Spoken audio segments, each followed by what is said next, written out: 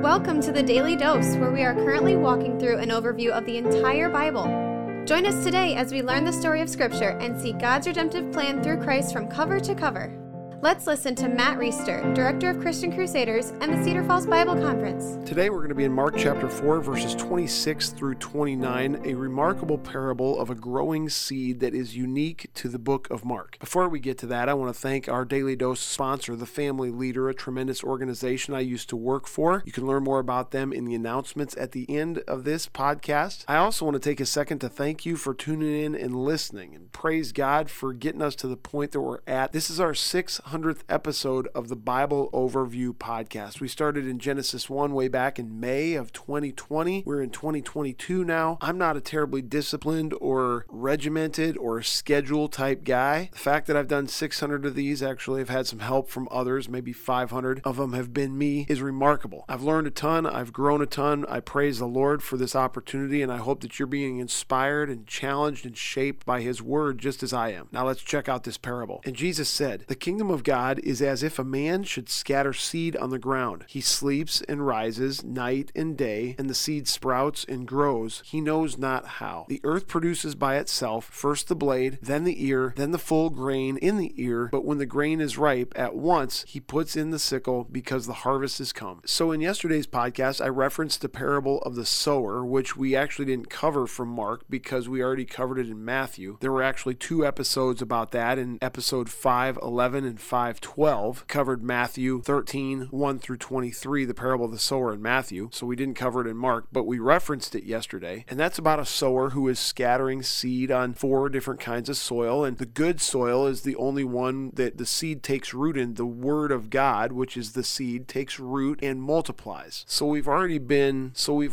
introduced to this sower and seed concept. Then in the text that we did cover in yesterday's podcast, which is on the heels of the parable of the sower, we talked about this concept of stewarding the Word of God. Jesus told His listeners to pay attention to what they hear and mind the attitude with which we receive the Word of God. If we receive it with an open heart, if we embrace the message of the kingdom because God has granted us the ability to understand it and be blessed by it, then we will understand it more and be blessed by it more, and we will be vessels through which the kingdom of God will advance, illuminating the truth about who Jesus is, who God is, and what this kingdom is all about, much like a lamp that is on a stand illuminates things that are hidden in the dark. Now today, we get a little bit of a look behind the curtain as to how that happens, and what we learn is remarkable. The reason it's remarkable is because in essence, Jesus is saying this process of the kingdom advancing, this process of the Word of God being received in a fertile heart of a believer and multiplying to have kingdom impact in the world. This process happens without human effort, just like a seed growing in the ground. You could hear the parable of the sower, and you could walk away thinking, well, I better make sure that I make myself like the good soil, so I'm receptive to God's Word. You could hear yesterday's parable about paying attention to what we hear and measuring it correctly, receiving it well, and walk away and think, I better make sure that I'm doing everything that I need to so that I receive the Word well. Because if I don't receive the Word well, then I won't be continually used to have impact for God's kingdom. If I'm not the good soil, if I'm the thorny soil or the rocky soil or the path, then I'm not going to be able to multiply. And to a degree, we should be mindful of the condition of our hearts. But friend, ultimately, you and I aren't able to control the condition of our hearts. We are totally dependent on the grace of God to transform our hearts to be fertile soil and to receive His Word willingly. In our natural condition, we are stained to the core with sin. We are born opponents of God, under His wrath. And so it should be no surprise that in our own self, we don't have the ability to be good soil and receive His Word the way that we should. Rather, we're totally dependent on Him. And not only that, but when we do receive the Word, we're dependent on Him to make sure that that Word grows in us and multiplies. The response in my heart to all of this is very humbling. I'm also extremely grateful that the Lord has produced in me a heart that wants to receive His Word and be a multiplier for his kingdom. Those aren't things that I've done because I'm a good guy. Those aren't things that I ginned up because I had a good Sunday school record and I'm smart and I made good moral decisions throughout my life, etc., etc. No way. These are all evidences of the grace of God in my life. Not only am I humbled and grateful, but I plead with the Lord to continue to keep my heart fertile, continue to protect me from my own sin, continue to keep me from wandering off the path that he has laid out for me. Left to myself, I would derail my life spiritually and otherwise. So I'm dependent on him to keep me where he wants me. And just like the man who scatters seed on the ground in this parable sees that the seed grows, he doesn't know how it happens. We have some theological ideas about how it happens, just like we have some biological ideas about how a seed germinates and grows, but it's still a mystery to a degree. This can all be very daunting if you stop and think about it long enough, but Jesus gives us one glimpse of assurance and hope. That is that if the seed is the seed and the soil is the soil, the process is going to take place. There's going to be a blade and then an ear and then the full grain in the ear, and eventually the fruit, the grain, the product of multiplication will be harvested. Friend, if you trust Christ today, if you trust his word, thank him for putting that trust in you. Ask him to continue to work the process in you so that you'll love it more and live by it more. And look forward with me to the day when the harvest will come, when he'll return and set up his kingdom permanently. We'll live with him forever because of the righteousness that he gave us, the penalty that he paid for us, which is ours through faith in Christ. Have a good day.